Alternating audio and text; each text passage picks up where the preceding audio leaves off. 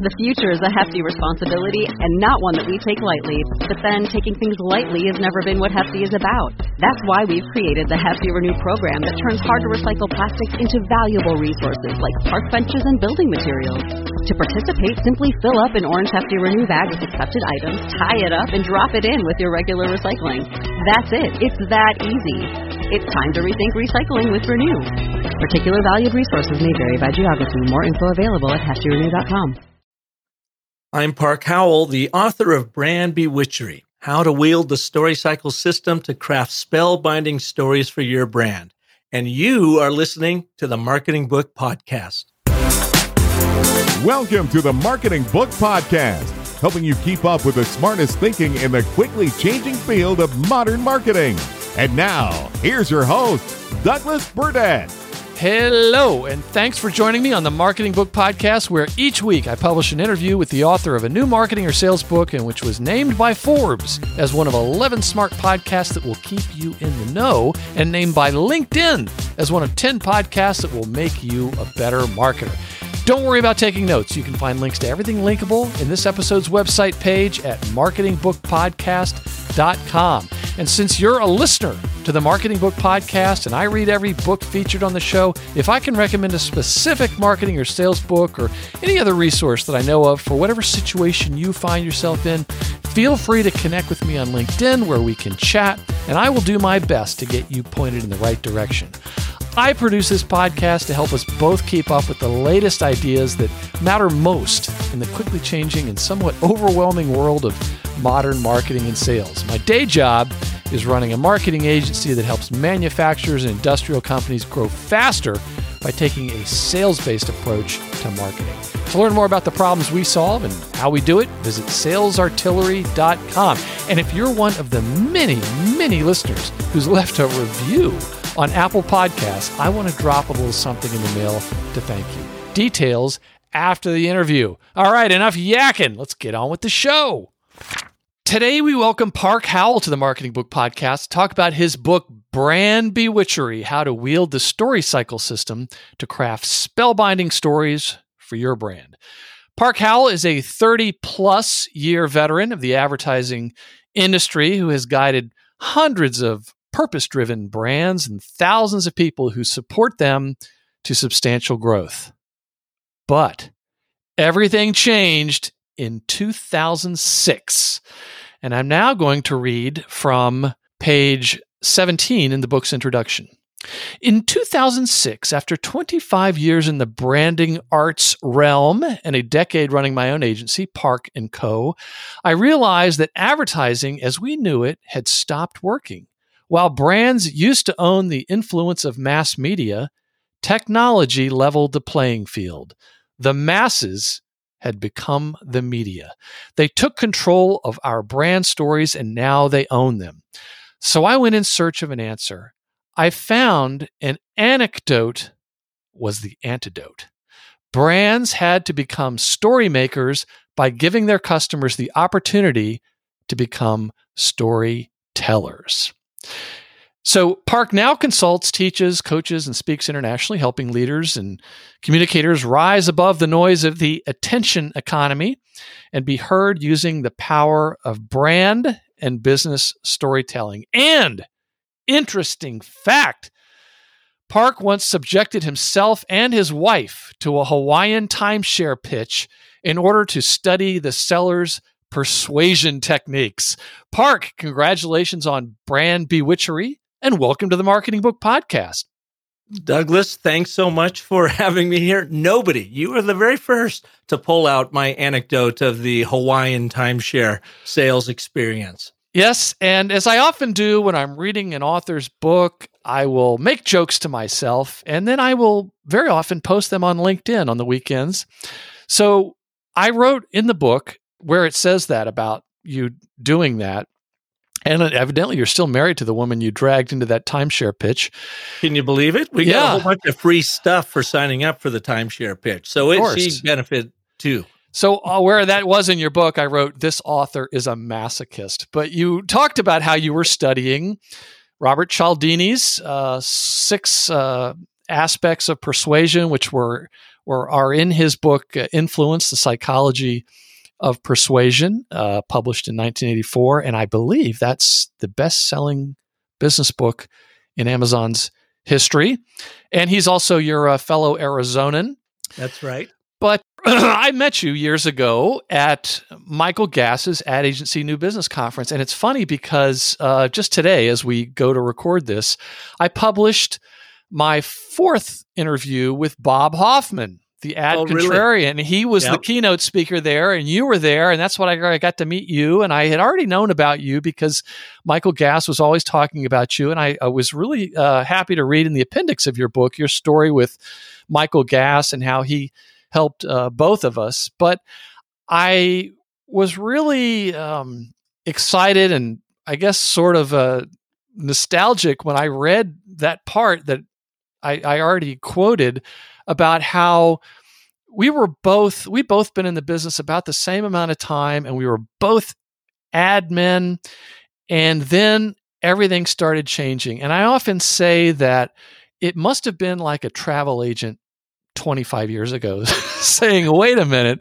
what's going on here? What's this? Why are we not getting commissions from the airlines anymore? And what's this internet? People can't make travel plans without us. And I went through the same thing. And I often joke that if advertising still worked well, I'd still be doing it.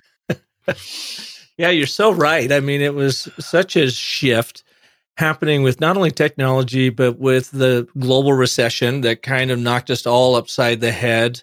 We were coming out of that, and believe it or not, that episode where we met in Nashville with Michael Gass's conference, I believe was 2015, October of 2015, and you were the MC. Yes, that was a rare display of poor judgment by Michael Gass. It was so much fun. I thought, I really like this guy. This guy's got it working, got it going. And, Michael Gass, I can't thank him enough. He not only, apparently I was one of his first clients. He worked with me back in 2008, I think it was.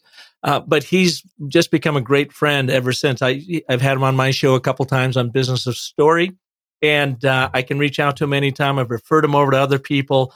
He's just a splendid gentleman to work with. He really is, and I love him to death. And I've gotten to see him several other times. I spoke in Birmingham last year and got to have dinner with him, and he's he was a great example of that expression, when the student is ready, the teacher appears. And I think I was about the 80th agency he'd worked with. And it was really a milestone, really made a big difference. And for agency folks that want to learn about him, I'll include a link to his website in this episode's website page at marketingbookpodcast.com. But it's Michael Gass, Fueling New Business.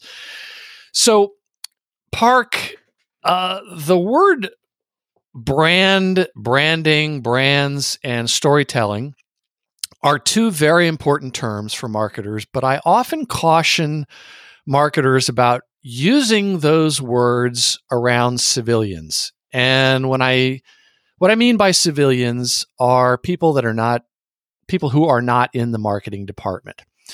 Because as I often talk about, marketers have a bit of an image problem. And I think these are two really important concepts that are very misunderstood. And unfortunately, there are a lot of civilians who, because they don't understand this, it's not an intelligence thing. It's just more of an awareness and understanding issue. I think they can be rather dismissive. So during this interview, I will occasionally take the point of view of the logical business executive who might be suspicious or uninformed about this whole storytelling and branding stuff. And I do that in part because in your book, you talk about very logical executives who push back against a lot of these things and all the work you've done over the years. And I had to laugh when you said that your dad was the president of a construction company. And I was wondering, was he also one of those very logical people? Well, he was a civil engineer. So my dad was an interesting guy. He passed away a couple of years ago from Alzheimer's, and he was 91 and lived a long life. And he was a little Norwegian Viking. So he would take us on the most amazing adventures that if you took your kids on today, the state would probably take your kids away from you. But he was just always into adventure. So on one hand, he had the slide ruler mind of a civil engineer. But I can tell you, Douglas, he was one of the most creative people I've ever been around. He ran a heavy construction company up in Seattle, worked everywhere from Alaska down to Arizona, building dams, bridges, tunnels, really a lot of the work around water. And he would often take us out to the jobs, even when we were little kids, and talk about, give us advice. Like they had a little cave in and they had to go back in and do the shoring up. And we were out there on a Saturday and we were walking around and he was just making sure everything was right. And he says to me, I said, wow, Dad, what'd you do here? And what happened here? And what did it here? And he said, son, do something, even if it's wrong. And what he meant by that is not wrong morally. Do something. Inaction will hurt you faster than action. So he said, we tried to do this and it didn't work. And then we tried to do this and it didn't work. And that's when I asked him, well, why'd you do that? He said, well, you got to do something, even if it's wrong, so you can learn what's right. He was just creative in every aspect of life and building. And so he was really this marvelous balance between the left and right brain, logic and emotion. Okay, well then let's take him out of the example list. Maybe a lot of the engineers that worked for him, because I think that people still need to be careful using these terms. Now, I think there's probably nothing more powerful than the correct use of storytelling, but I think it's just very misunderstood. It's not something that you make up. It's not falsehoods. It's a very specific approach, and there's quite a bit of science behind this. They're true stories about the real world impact you make. And that's really what you're trying to say. I'll give you an example of, I think, where you're going with this. I created a program, a communications curriculum for Arizona State University in their Executive Masters for Sustainability Leadership program. And I taught it for 5 years. And we were working with executives around the world, from Philips Electronics to Cummins Diesel to American Express to NGOs and whatever. And it was a 12-month MBA program. I taught the communications portion of it, and I taught them my storytelling techniques. I called it sustainable storytelling using the story cycle system. Anyways, when we were creating that course, ASU brought in experts in sustainability and engineers and climate change, and there were probably about 35 of them sitting in the room. And our job was to bounce our curriculum off of them before we launched it to get their input, because we were trying to create executives that they could then hire and put to work. And so we were looking for the holes in our program, whatever. There was 4 of us professors, one in strategy, one in global context, one in leadership, and then me in communications and storytelling. Well, they go through the first 3 professors, and each of us have about an hour to share our curriculum and then get feedback. I'm number 4. I get on the afternoon after lunch, and they're all sitting there looking at me, and they've been here for a day now, and I get introduced as the communications professor. And Douglas, you could see most of that room settle back in their seats, cross their arms, and completely shut down to me. And I kind of looked around, and it caught me off guard. And I started introducing myself and what I was doing and how I was using story. And I started looking out in the crowd, and they were looking at each other. And you could see that they were like, this is such BS. So I finally called it out. And I said, what's happening? What's going on? And someone says, oh, you're the soft skill guy. Mm-hmm. And I go, the soft skill guy. Well, I guess if you want to call communicating, pulling people together, sharing their stories to build a much bigger entity and brand and business, then I guess you could call that soft skills. But that's where you get the logic playing against the emotion. And all you got to do is then ask the audience, when was the last time you bought anything because of the data? And they will look at each other and say, yeah, you're right. We buy with our hearts. We justify that purchase with our heads. Are there engineers in the room who said, yes, we buy with our hearts? Yeah. I mean, and then you just, all you have to do is point to a consumer product. Yeah. Yeah. When you bought your truck, your Ford F-250, did you buy because of the data, or did you really like the color? No, I did it. I bought it because I wanted to impress my hunting friends. Exactly. No, I don't have a Ford F-250. So for all you salespeople listening and you marketers, I want to share, before we go much further, my favorite quote from the entire book.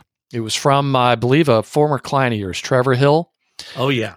He said, in sales, all you do is find the hurt, amplify the pain, and heal the wound. Let me repeat that. In sales, all you do is find the hurt, amplify the pain, and heal the wound. So in this book, this 10-step process you have, that's what you learn how to do. Is that fair? It's very fair. And if you think about it, Douglas, you can break that down to the 3-act structure of story. It's a beautiful, and when he told me this way back when, I wasn't really studying story, so I didn't recognize it till way later.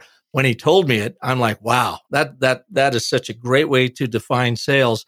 But if you can go act 1, act 2, act 3 in a story, what you want to do when you tell stories, the setup, problem, resolution. Well, the setup here is, okay, what's the context of the problem I'm solving for on behalf of my client? You want to find the hurt.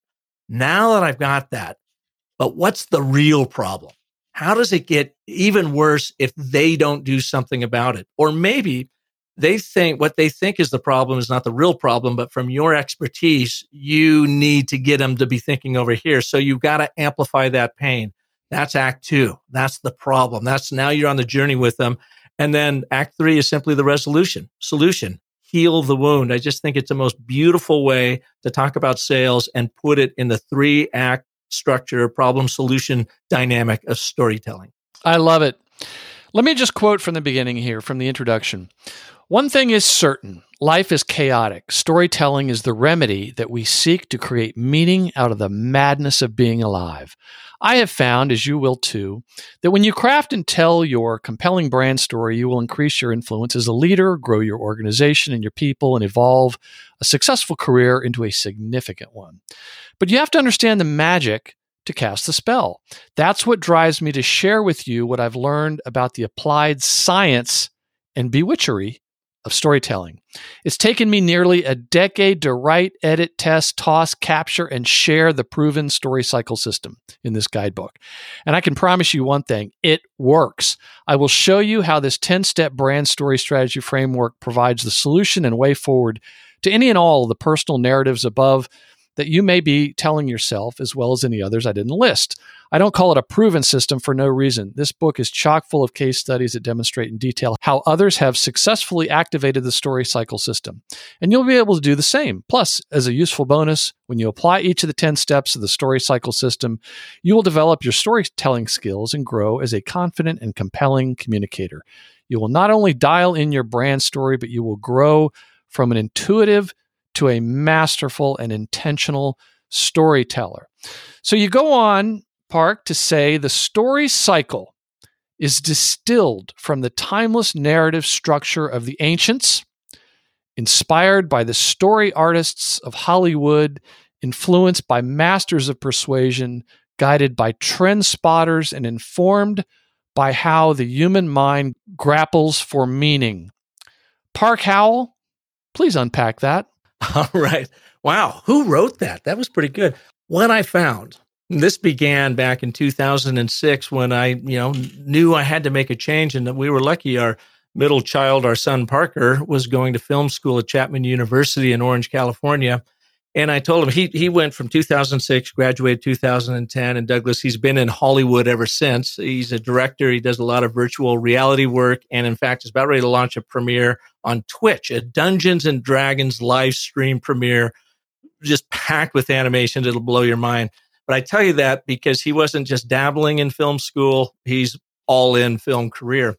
But while he was there, I said, and I was trying to find the answer. How do we, ramp up our advertising, branding, and marketing so we can hack through the noise and hook the hearts of our audiences out there? I said, send me your books when you're done with them, since I'm paying for them. Yeah. I want to know, what does Chapman teach you to prepare you to be a competitive storyteller in the most competitive storytelling market in the world, Hollywood and LA. So he did. And he would not only send me books, he would send me video lectures, audio lectures, speakers that came in. So I got kind of a virtual film school course alongside of him. And that's where I found Joseph Campbell and the hero's journey and the ancient power of story. That's why it is inspired by the ancients. It's inspired by the hero's journey. I simply took that and mapped it to business. And so I took the 12 to 17 steps of the hero's journey, depending on who you're listening to, and created the 10-step story cycle system. And then I tested it here. It was like a science project on my very first client. And I can tell you it worked beyond my wildest imaginations. That client, Aveen Sate Tafoya, Adelante Healthcare, a community health center here in Arizona, launched their new brand narrative using the story cycle system in 2010. And they have grown by 600%. And she'll be the first one to say it's because they got their narrative in place. Mm-hmm.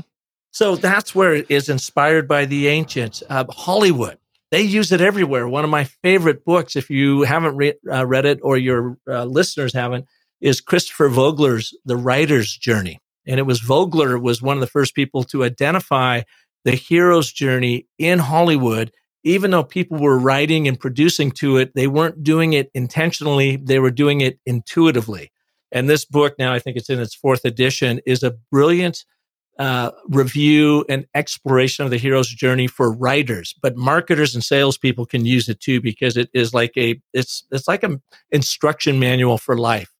So I looked at that, and then you mentioned Robert Cialdini earlier. Influence had that big impact on me. Well, I realized that a lot of the work that he was talking about is embedded in story and storytelling. And I just, like, all these worlds started coming together from different perspectives, from different people in story. And I just saw it gel beautifully in commerce, in branding, in business building, in leadership communications. That's where that whole litany comes from. And it ultimately comes down when you look to the brain science. Our brains are hardwired to make sense out of being human beings through the stories we digest and how we then connect the dots through those stories to try to understand what we need to do today, what we need to do tomorrow, who are we going to do that with. Well, let me ask you a question, Park. Related to that, you write that your brain automatically fashions a fiction to make sense of meaningless data. Explain that. Have you ever heard of the Hyder-Simmel study? Well, from having read your book, yes, that was the first time. Now you have. Okay. It's a great video. You can go online, YouTube, type in Hyder, Heider, Simmel, Simmel. I think there's just one L in it. I'll include a link to that on your show notes. You're going to pull up a film that they made back in 1946, and it only lasts about a minute, 15 seconds. You're going to see really very crude production value, black and white figures, circle, square, triangle floating around. There are no faces. There are no voices. There's no audio whatsoever. It's edited to maybe suggest something, but other than that, it's just data. It's just stimulus coming at you. And what I do is I show this. I learned about this through Jonathan Gottschall's amazing book, The Storytelling Animal, How Stories Make Us Human. And I have then used this same Hyder-Simmel study in every single keynote I give, masterclass I give, and I show the audience the Hyder-Simmel video. And it doesn't matter where I am in the world, you hear the same things. So when I ask people, what did you see? They totally make up stories. They say, oh, I saw a father trying to keep his daughter from dating a bad guy. I saw a bank robber. I saw domestic violence. I one time heard a librarian say, I saw kids chasing butterflies with butterfly nets. I mean, it's great. One lady said, it's just a metaphor for thinking outside the box. So you hear all of these completely fabricated stories, but the point I make to them is that, did you see how your brain automatically made up a story to try to create meaning and context out of the absolute meaningless? There is no story happening here, but your brain, you can't fight it. I think Hyder-Simmel said in their study, out of 140 participants, only one would sit there and say, I saw nothing. I just saw, structures floating around. Mm-hmm. So the point being, Douglas, is that if we as communicators are not crystal clear in what we communicate, and if we have PowerPoints riddled with bullet points, looking like eye charts, graph stats, our brains are not hardwired for that. So what will happen is our audience will leave with a story that we did not intend for unless we intentionally tell them a story. And nature abhors a vacuum. So you either need to put that story there or one is going to be made. So Park Howell, if stories are so powerful and effective, why don't we use storytelling more to grow our businesses? Let me ask you this, Douglas. When were you've been in this business a long time. I think you and I have been in this world a long time. When was the last time anybody offered you a storytelling class? Probably never. Exactly. I've read some books about it. Did you ever have any core storytelling courses from the 8th grade on? No. And I was an English major. Well, there college. you go. Imagine if you were an MBA. Well, I had one of those too. Yeah. Well, there you go. And how do you avoid the MBA apocalypse? Becoming that MBA zombie where what do? They teach you stats and facts and put into context and charts and blah, blah, blah, and trending and blah, blah, blah, blah. Nobody teaches you how to communicate that in the context of a story so people can actually understand what you're talking about. Right. So we don't use it in business because people show up in business as young people, and I'm as guilty of it as anyone else. We want to look smart. We think people are rational. We don't want to sound stupid. So what are we going to do? We're going to jump over to our left brain, and we are going to try to do all those things versus being a little bit vulnerable, putting yourself out there, sharing a true story that actually reflects who you are and what you stand for and how you are there to help. No one has ever taught this stuff. And that was my big pivot away from the ad world when I literally shut down my agency in 2016 and focused on the business of story full time because I saw such a tremendous need in the business world is to connect people through the power of story. So absolutely. And Park, that is part of the reason why I think that marketers need to be careful using that term because it is so poorly understood. It is. And I don't know that they have to go out and use it, quite honestly. I think we use it in the crafting of a brand narrative and internal communications and get this pulled together. We don't have to tell people we're telling them a story. In fact, I coach people never, ever, ever use the S word. Yes, that's right. I remember Paul Smith and his book, Sell With a Story. That was one of the big takeaways was whatever you do, don't say, I'm going to tell you a story. And why is that? When you first hear that, what do you think? Reactance. I feel like, well, I don't know. I think it might not be true, but I also may not take it as seriously. Or you might think I'm manipulating you. You hear that too. Or I don't have time for a story. Just launch into a story. I'll give you just the facts, ma'am. Yeah. And you saw this in the book, but I love sharing this story because I thought it was such a wonderful illustration of it. And that's why I included it in the book. I was in Melbourne, Australia a year and a half ago with my wife, Michelle. And we were out there. Were you at a timeshare presentation? No. Actually, I was down in Auckland, New Zealand. I spent 2 days working with their social media conference there and did the keynote address and a big workshop. And then we went up to Melbourne because Michelle's old college roommate and a gal she grew up with here in Arizona has been in Australia for 30 years. So she's basically an expat. We were hanging out with her and her boyfriend, who I don't think they're together anymore, but he... at the time, a year and a half ago, 59 years old, from Sweden. His name was Per-Olof.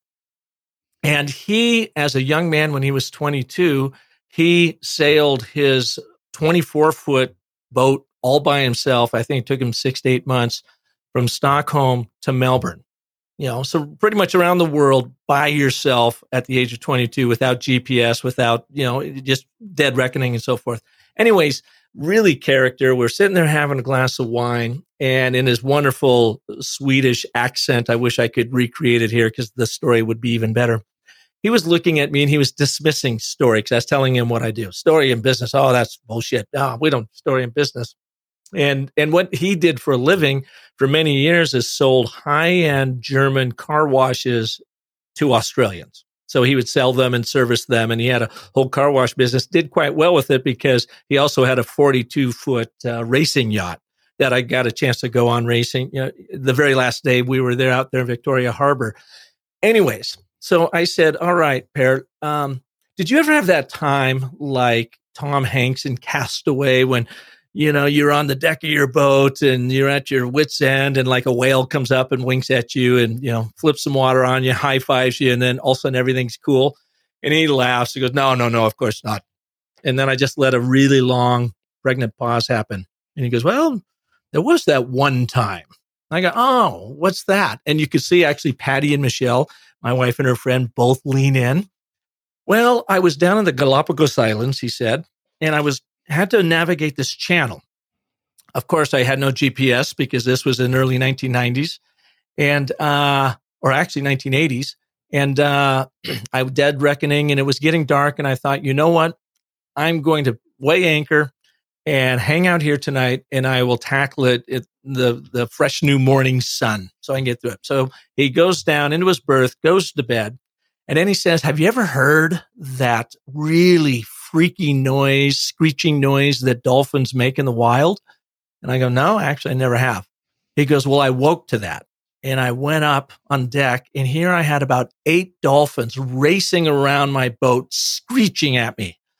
And I go, what was happening? He goes, well, I looked up. It was about 5 a.m. The sun was just coming up, and I realized the tide had gone out way more than I had anticipated. And if I had hung out there for another 30 minutes, me and my boat would have been impaled on the lava rock. And I said, do you think these dolphins were warning you? He goes, well, what else? So I said, what'd you do? He goes, well, I pulled up the anchor and off I went and I, sailed through and made it. And I go, wow, that is a pretty amazing story. And I looked at his girlfriend, Patty. I said, have you ever heard that story before? She goes, no, I've heard all of his stories. That is incredible.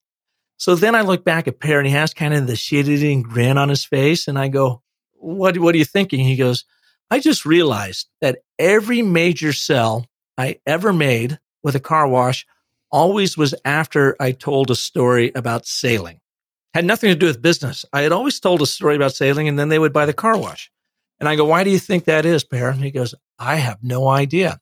I said, because in the telling of those stories, you are demonstrating who you are, what you stand for, your courageousness, your industriousness, your can-do attitude, your ability to take on the world and then some. If I am going to invest in a high-end, expensive German car wash, aren't you the exact guy that I would want on my boat, on my crew to make sure that it worked and would be there to service? And he goes, I never thought of that before. And I said, that is the power of story in business. And Park Howell, is that why he ended up breaking up with Patty? I don't know why. Are you responsible for that? I hope not. Okay. I hope not. Maybe, maybe it was my very poor sailing skills when we lost the race out there in Victoria Harbor, my last night in Melbourne. Maybe that was it. Okay. Well, one other question I want to ask, and then we're going to jump into a couple of these different steps of your story cycle. All right. If that's all right. You betcha. That is, can you explain what you mean when you quote Robert McKee, who said, our conscious mind is the PR department for our subconscious mind, where all the real decisions are being made. Our conscious mind is the PR department for our subconscious mind, where all the real decisions are being made. Yeah, so Robert McKee, legendary screenwriting coach. And if you ever have 4 extra days and you want to learn about communication, go over to the LAX Sheraton when he hosts his unbelievable story conference. You'll be surrounded by 250 screenwriters, and there'll be about 3 to 5 marketers in attendance because they were there learning like I was. What does Hollywood know that I need to know to be able to be really good at this? And that quote popped out of his mouth. I thought, he's so right. So we make our buying decisions in our subconscious. And, Cialdini talks about this in Influence, and any really great sales book you see is you are trying to tickle the subconscious of your audience. We don't buy with our rational mind. We buy with our emotion, and we don't even know we're doing it. And when we make that purchase, what do?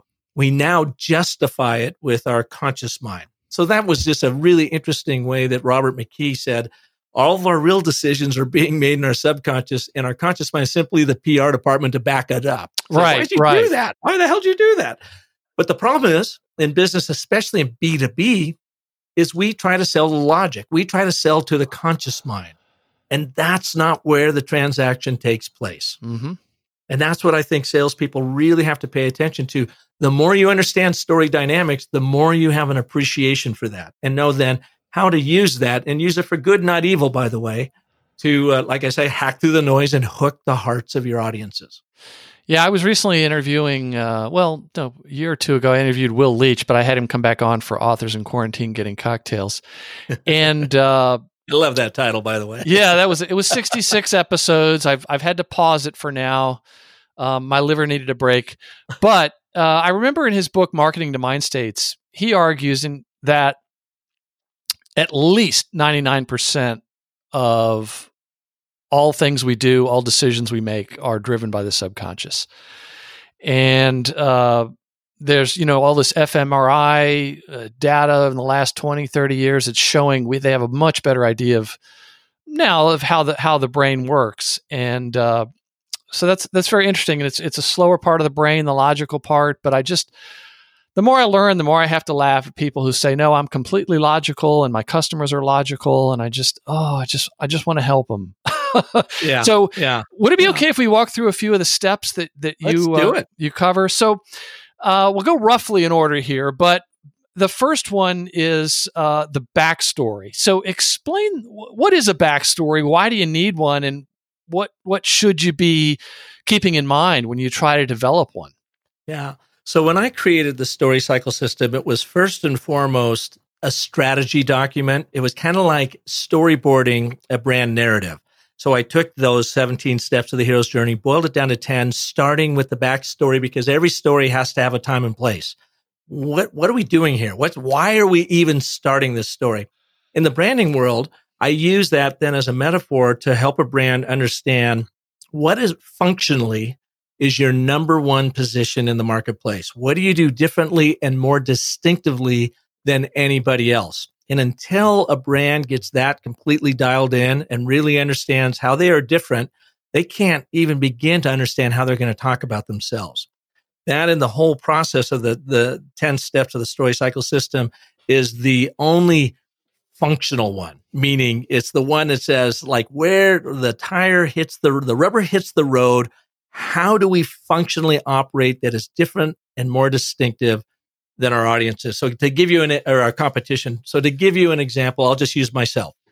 In the branding world, advertising world, and I call myself, I'm a brand consultant. Okay, well, there are millions, literally millions of brand consultants in the world. So how am I different and distinctive? Why should anybody care about me?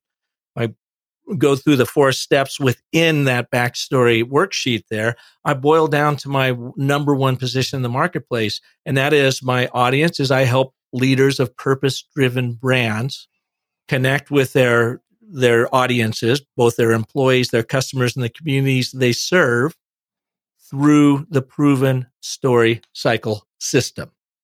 So that is my backstory, very much in a nutshell. But now I've got something that nobody else has, my proprietary process. And there are a lot of brand consultants and all kinds of consultants that have their own proprietary process. And my point to them is build on that. Make sure that that's your platform. Make sure it works and you can deliver the goods and build on it.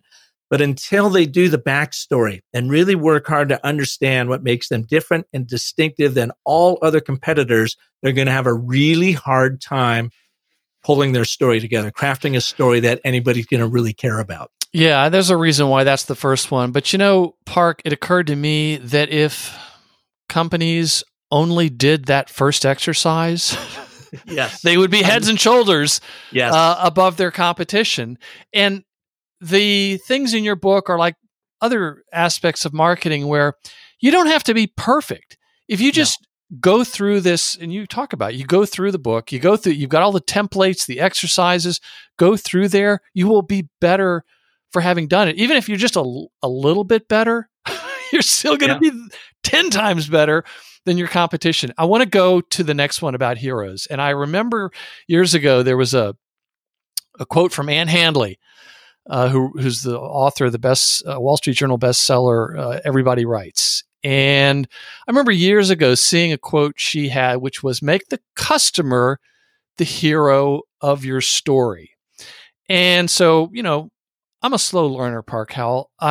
Took me a few years and a few more books about storytelling to understand what she meant.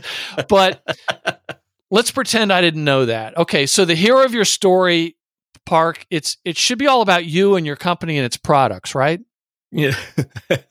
No. So, but that's what everybody seems they think, and that is the very first major paradigm shift that takes place.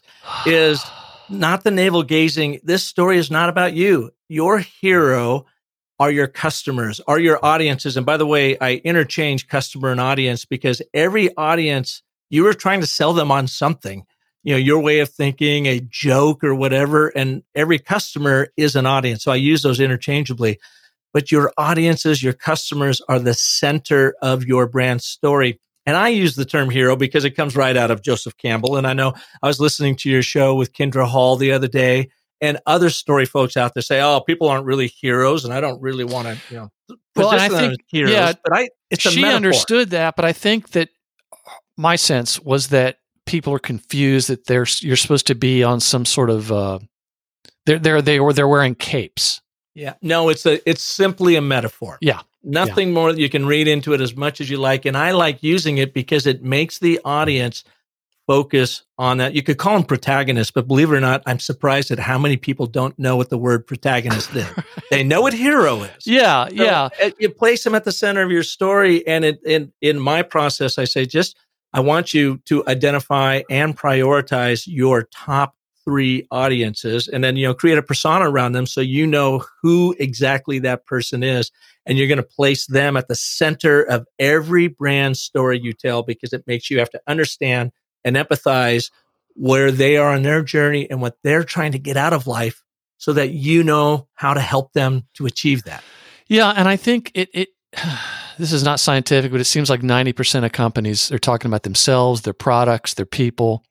And if you talk about talk about your customers and the journey they've gone through, people then I see their body language change when you start to tell someone a story. Let's move on to the next one, though, stakes. Yeah. And again, this all takes me back to what I said was my favorite quote from the book. In sales, all you have to do is find the hurt, amplify the pain, and heal the wound. So explain stakes and the role that they play here. And this reminds me of in sales, when you are talking to a prospect and you help them realize the cost or implications of non-action. Is that related to stakes? It totally is. Totally is. So, a lot of brand companies will start with, well, what's the problem? And I'm like, I want to move the problem downstream to stakes a little bit. I want to first get them clear on what they do in their backstory and who cares about that. Mm-hmm. Now we focus on the audience. See, it gets your brand to stop focusing on yourself. You get to focus on yourself in the backstory. The rest of it then is your audience until you get to chapter 6. Stakes are about what is going on in your customer's life. What are you solving for? And I like to look at it. I really like that idea of what do you stand to gain by buying into our opportunity, and what do you stand to lose with inaction? Mm-hmm. So I've got a quad split there because I like to add 2 more things to that.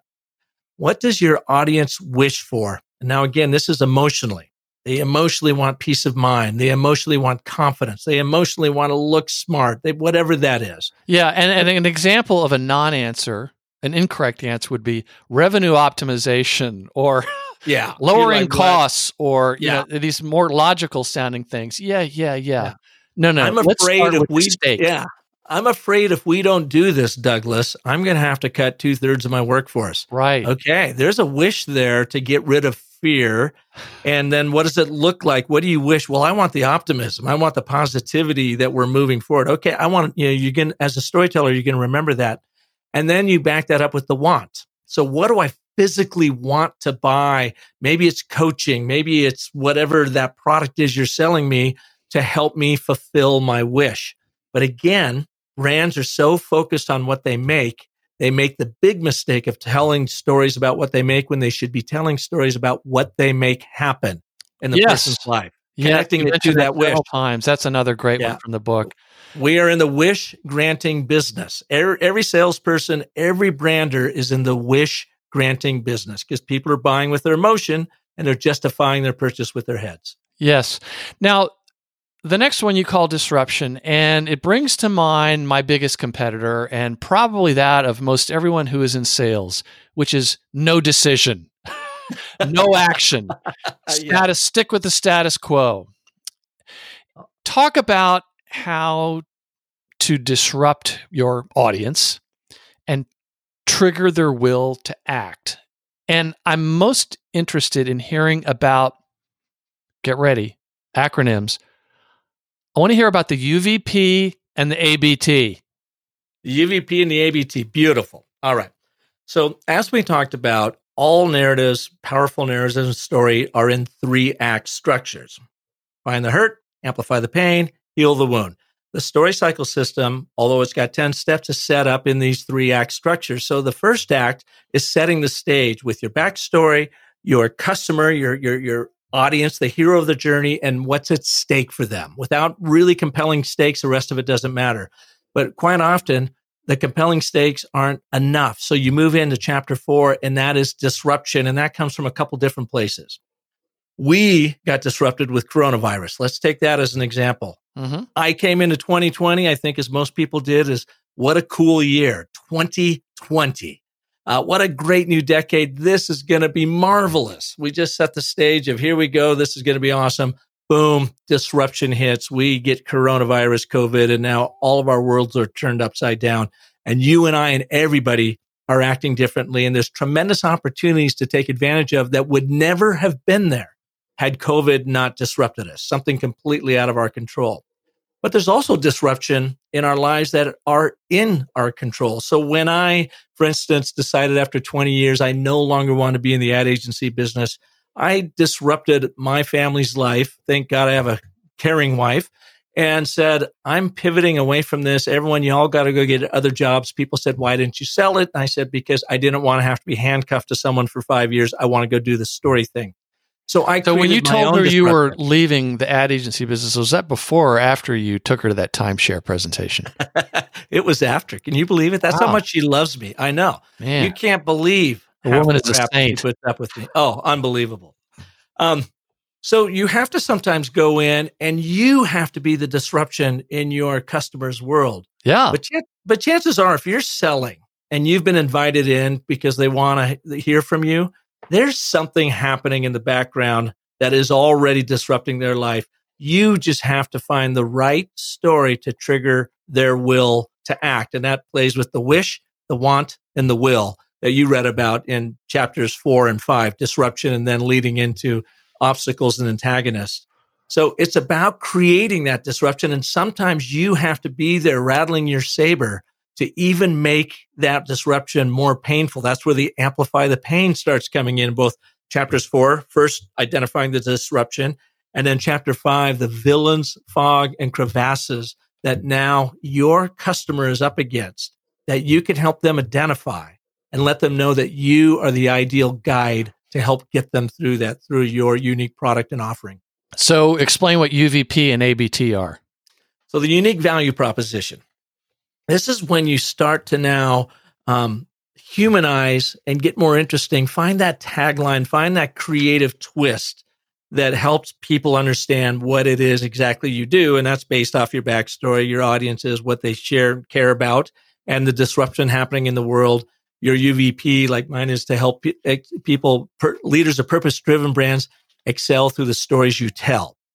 It's disruptive now because we've been disrupted in the world with technology, and it is so hard to cut through the noise and be heard.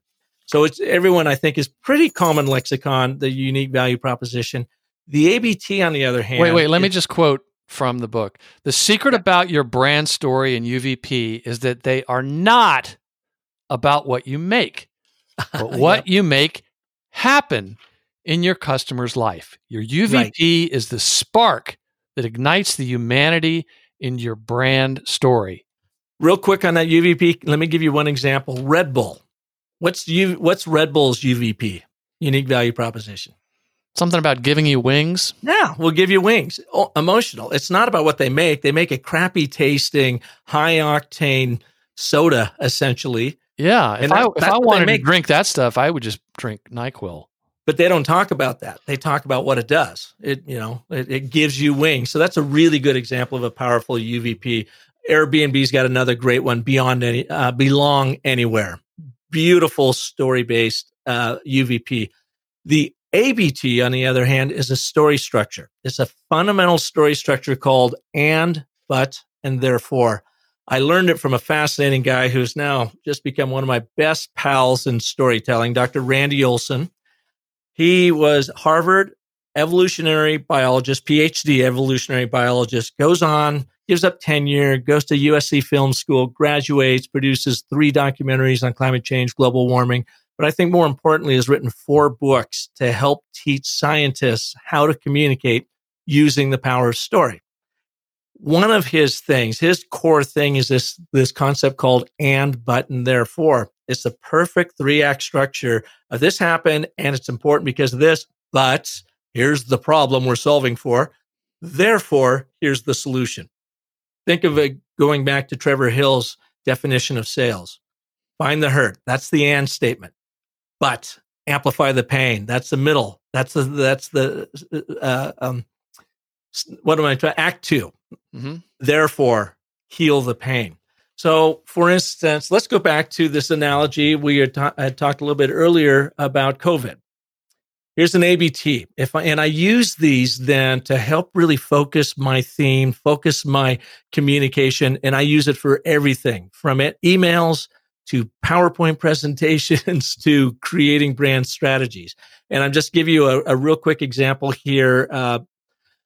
We all looked at 2020 with terrific optimism, and we're excited about the decade ahead. But coronavirus struck, upending our worlds. Therefore, we are all now navigating this new world to try to understand how we are not only going to survive in it, but thrive after it is over. That's a good example of an and, but, and therefore. You're setting up the ordinary world, a statement of agreement using the and, but here's the problem, therefore here's the solution. Right. So, listener, I want you to listen for these 3 words. ABT, and, but, therefore. Set the stage and raise the stakes. Yep. But state the problem. Therefore, reveal your solution. Park, you mentioned just now about villains, fog, and crevasses. Could you talk more about that in terms of antagonists? Why are antagonists important in helping to frame a story? And the reason you say villains, fog, and crevasses is those are the 3 primary types of antagonists that are in a story. Is that right? No, what I believe in business storytelling anyways.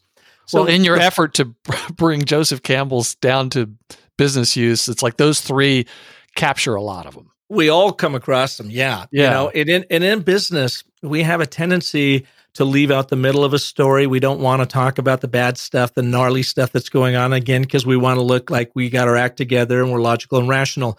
But I argue you want to bring those in, and you have to understand what your audience's villains, fog, and crevasses are, as well as your own brand's villains, fog, and crevasses. And what I just think of them as 3 categories.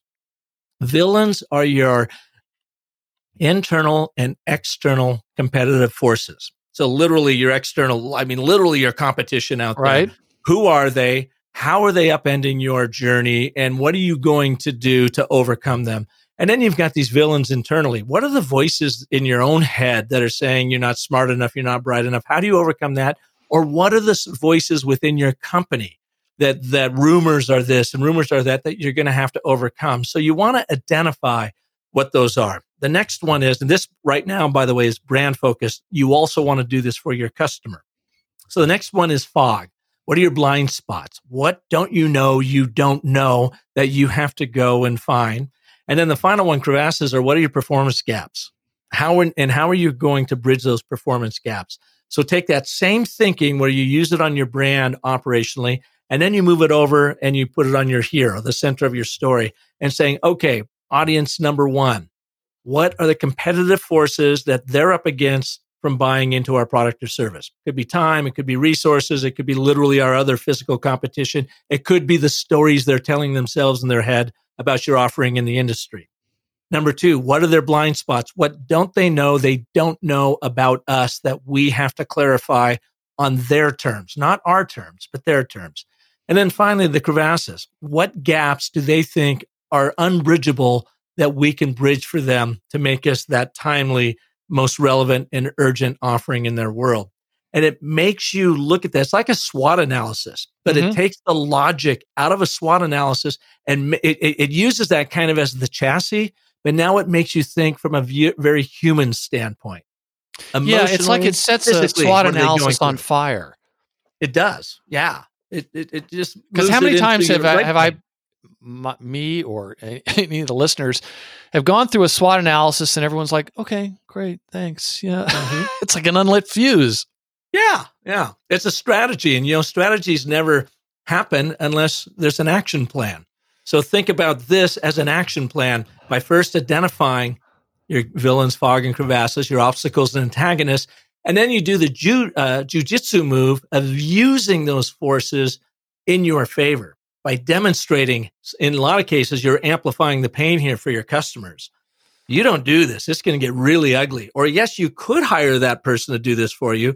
And yes, they are a little bit cheaper than us, but they can't deliver on this and this, but go for it, So it gives you an opportunity around storytelling to really humanize it from your customer standpoint and help them overcome something. The other thing it does for you, Douglas, is it lets your audience know that you understand them. Yes. That you appreciate what they're going through and what they're trying to overcome.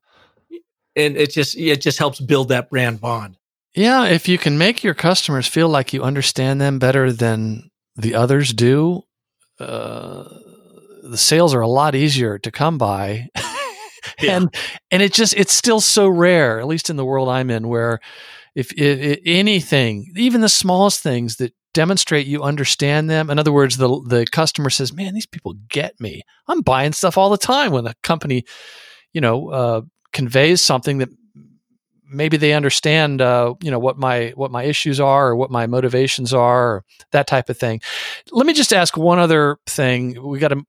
Because we're running out of time here, but, after antagonist is the mentor, and the other books I've read about, it's called the guide, or would that be the Obi-Wan Kenobi? Mm-hmm. Why are mentors? Well, explain what mentors are and why they're such a crucial part of any story. And if you could talk about this brand archetypes, because that really lit my imagination. I even went on to, you talked about which brand archetype you are. I then, of course, had to go and get my credit card out and and take the test, and turns out we're quite similar. But explain the idea of the mentors and the brand archetypes. So now you're squarely in chapter 6 of the story cycle system, and this is where the brand gets to focus on themselves. They get to think about, all right, what is the personality that we show up as in the marketplace, and are we consistent, or are we showing like the 11 personalities of Sybil out there? We want to get to that consistency, right? And just in case anyone's wondering, that's not what you want to do. Right. So in chapter 6, I asked them to look, deep inside and say, what is the emotional promise? What is that one word that describes what people, from your employees to your customers to the communities you serve, experience by working with you, by being around you? What is that emotional promise? And then the second question in that is, what is the intrinsic gift? Again, it's not what you make, but what you make happen. What do they physically get by being with you that elevates them? And then the third element of chapter 6, the mentor, is about brand archetyping. And I use, Swiss psychologist Dr. Carl Jung's 12 archetype personalities that seem to be everywhere in the world around us. When I was taught branding back in the day, it was just inane to me, Douglas, because I was taught to, ask the question, if you were a dog, what kind of dog would your brand be? And if Thank you, Barbara Walters. Yes. And I'm just like, oh my God. I love that part of the book because I experienced a lot of that, or basically, you could have gone off the rails and said, if you were a tree, what kind would you be? Speaking of Barbara Walters, but it was like you talked about early in my career, I was taught to ask my customers insipid questions like, if your brand was a dog, what kind of dog would it be? What kind of car reflects your personality? How about a drink? Are you a cocktail, a beer, a diet soda, energy drink? This accepted branding process never sat well with me. And then you go on to say, seriously, man, that was nuts. It was. And I would be forced to go through it, and I would have clients looking at me like, really? And I just shrug my young shoulders and go, yeah, I guess so. Well, and that takes us back to that perception of marketers that is not helpful. That's why that room was full of guys and gals with their arms crossed thinking, oh, this is the soft science part. Yeah, this is the bullshit guy is what they were thinking, you know? And I'm like, no, man, this stuff really works. And so we use these 12 archetypes, and you go in, and there's some books that have broken them out to 32 and 64 archetypes and all these nuances. To me, it's just too overwhelming. We have found that you can really dial in what your core brand personality is by just reviewing these archetypes. You can do it pretty quickly too. And why it's important, Douglas, is as I had mentioned earlier, once you determine what that brand archetype is and your emotional promise, intrinsic gift that you offer, it informs all of your creation and how you go to market with your personality. The look, feel, tone, content, user experience of your website, to your marketing materials, to even right down to how you answer the phone. So for instance, if you are the explorer archetype, think of Virgin, Sir Richard Branson, he's very much with the explorer archetype. Then by golly, your website and how you interact with your customers better have that explorer edge to it. And by the way, you are also want to be attracting those kinds of explorer archetype customers in because you share the same beliefs and values. They're just looking for someone to help guide them on their own journey. I'm working with a consultant right now that is not only the explorer archetype, but the regular guy gal archetype, which I think is perfect because he works out of Minneapolis. And it's that good old Midwest mentality. What you see is what you get. Super sharp, really understands his leadership coaching business, but he's also a sailor, ironically enough. And he has you should introduce him to that Swede. I know. He was a part of my maybe patch things up with him and Patty. Yeah. So anyways, going through it, it helps you understand when you have your archetype dialed in, what your true personality is that is reflective of you, and then just go and look at your materials and see if everything from your website to your marketing even remotely reflects what this actual personality is. Chances are it won't. Chances are it will reflect a very conservative, logic, rational driven personality when you want to bring more emotion to it and really reflect who you are. And Park Howell, your dominant one is the jester. Yeah. And so it says, for an active jester archetype, humor and joy in living is paramount. You easily see the inconsistency, absurdity, and irony of life, but you are not compelled to change the way things are. You may chuckle inwardly, or you may actively instigate frivolity and laughter, but you revel in furthering the enjoyment of yourself and others. Guess what Douglas Burdett is? Jester. I'd say one. Jester. We're brothers from another mother. Yeah. But then your secondary and third were completely different from mine, but it was really very interesting. And it occurred to me, boy, if I could have the CEO of a company, or maybe it's a smaller company, the entrepreneur take this, it could zero us in a whole lot faster and not start pushing them in a direction that just isn't going to make sense. So, Park, if readers took only one thing away from the book, what would you hope it would be? To move from an intuitive storyteller to an intentional one. That's my bottom line, is we all are intuitive storytellers. And one example of that, Doug, before I really understood this, we would produce TV campaigns for clients, and we would have 2 TV commercials out there, and we loved them like our own children. Mm-hmm. And one would poll really, really well, and the other one wouldn't work at all. It was once I studied story and I would go back and look at those, I go, oh, the one that polled actually has story structure to it. I didn't know it, but Right. now intuitively, the other one was just a creative abomination that we figured we could win awards from. We thought it was so cool. Everybody would get it, but nobody got it. And that was one of my big awakenings, that we all are intuitive storytellers, sales, marketing, branding. If you want to be super effective out there, you have to move into intentional. And that is just using these 3 proven narrative frameworks that I've used time and time again, and intending to use them, apply them, and nobody will go hide or simul on you then, because they will be pulling away with a story you intended to tell. Great answer. What is one thing a listener could do today to put in action one of the many ideas from your book? Practice the and button, therefore, in your emails. So that's right. You talk about how email lengths, some of your clients, they went down like by 2/3 or something. Here's the deal. When I was teaching this to the execs at ASU, I had no idea of the added value of this particular instruction until they started showing up saying, dude, you have completely cut my email writing by 2/3, and my people actually understand what I'm asking for now. And instead of these big, long emails where you're trying to hammer out what you're trying to say, stop, take a deep breath, write it down in an and button, therefore. Set the stage and increase the importance of why this message is going out. But here's the problem I'm solving for. Therefore, I need you to do this. You can do it, and you can cut 20 sentence paragraphs down to 2. And it's really super powerful. That is the very first thing you can do right now.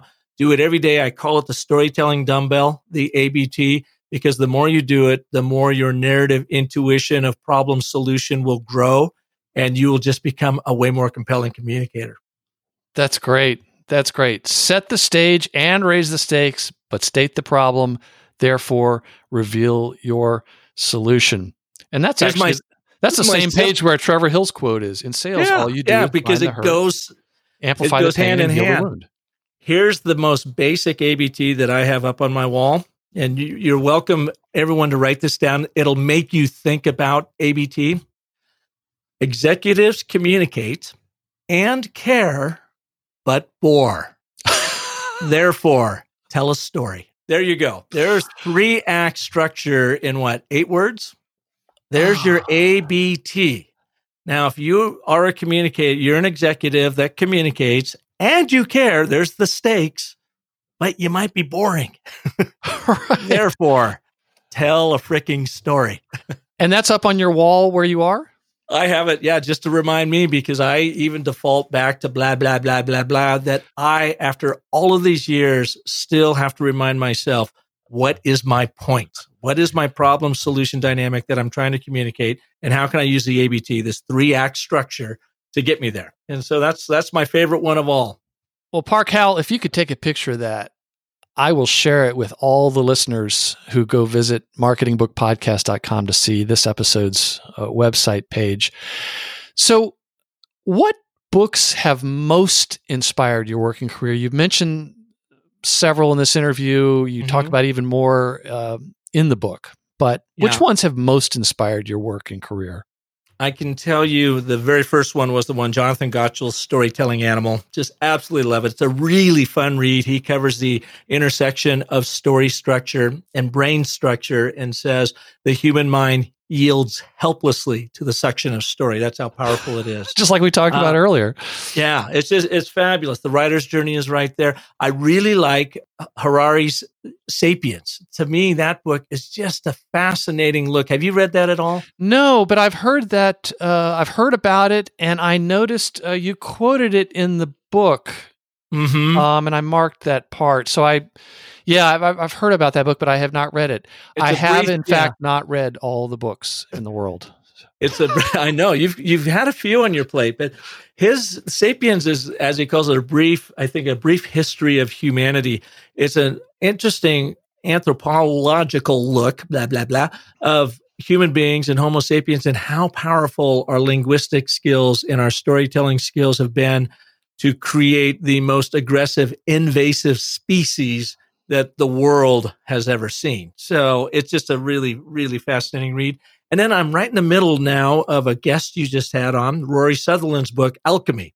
And I find that was a really good interview, by the way. I enjoyed that a lot. And I've been liking his book. And, in that book, he makes the same point that we buy with our subconscious and we justify the purchase with our conscious mind.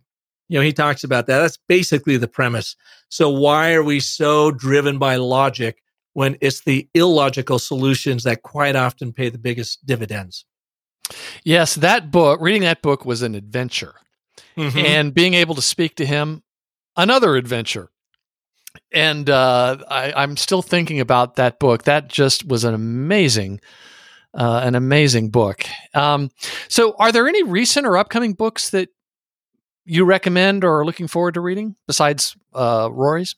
A book that I would recommend that I would never have ever purchased on my own, but was given following a speaking engagement a year and a half ago was Phil Knight's Shoe Dog. Oh, yeah, I've heard about that. I'm not a huge Nike guy. The shoes don't really fit me that well. I am a just do it kind of guy, but I've always really admired their brand. But talking about brilliant brand storytelling, business storytelling, his memoir is exceptional. There are so many learnings in it, and I had no idea that basically Nike was going out of business every month for about 8 years before they finally turned the corner and got rolling. And the biggest takeaway I took from that book that Phil says is customers buy belief. They believed that they had the absolute best running shoe and that running made a difference in everybody's life, not just an athlete's life, that it was that belief that people bought. And I just think that's a really powerful book. Another memoir that I think is absolutely brilliant and a lot of business lessons in it. I just recently finished up and I'm going to totally butcher the title on it, but it's from Ben Folds. I don't know if you know who Ben Folds is. He's a pop piano songwriter, storyteller. He's one of my favorites. He gained fame in the early 1990s and is still going strong. And he came out about 6-8 months ago with his memoir. And I just loved it because I love watching the guy, listening to the guy. But there were also many, I think, unintentional business gems within his storytelling that I often recommend that book as well. Is that A Dream About Lightning Bugs? Yes, that's it. A Life of Music and Cheap Lessons. That's the one. Yeah, New York Times really, bestseller. really good book. Oh, wow. Yeah. Thanks for telling me about that. And a fun read. It's just so much fun to read. Oh, good. Well, at marketingbookpodcast.com, as I've mentioned before, we're going to include links to your sites and your social media and especially your LinkedIn profile. So listeners can find all these things you've been talking about, and hopefully they'll reach out to you and thank you for joining us on the show. And for you, dear listener, if you're listening on your smartphone and you've subscribed to the Marketing Book Podcast on your favorite podcast app, all these links can be found by going to this episode right now and clicking on the show notes link. The name of the book is Brand Bewitchery: How to Wield the Story Cycle System to Craft Spellbinding Stories for Your Brand. The author is Park Howell. Park, thank you very much for joining us on the Marketing Book Podcast. Douglas, thank you for having me here, and let me know when you fall off the wagon. I would be happy to come and talk about authors in quarantine on cocktails. And that closes the book on another episode of the Marketing Book Podcast. I hope you enjoyed it. If you are one of the hundreds of listeners who've left an iTunes review, I would like to return your kind favor by mailing you some Marketing Book Podcast bookmarks and laptop stickers. Just send me your mailing address anywhere in the world, and I will drop it in the mail to you. And since you're a listener to the Marketing Book Podcast, and I read every book featured on this show, if I can recommend a specific marketing or sales book or any other resource I know of for whatever situation you find yourself in, feel free to connect with me on LinkedIn where we can chat, and I will do my best to get you pointed in the right direction. Thanks again for listening to the Marketing Book Podcast.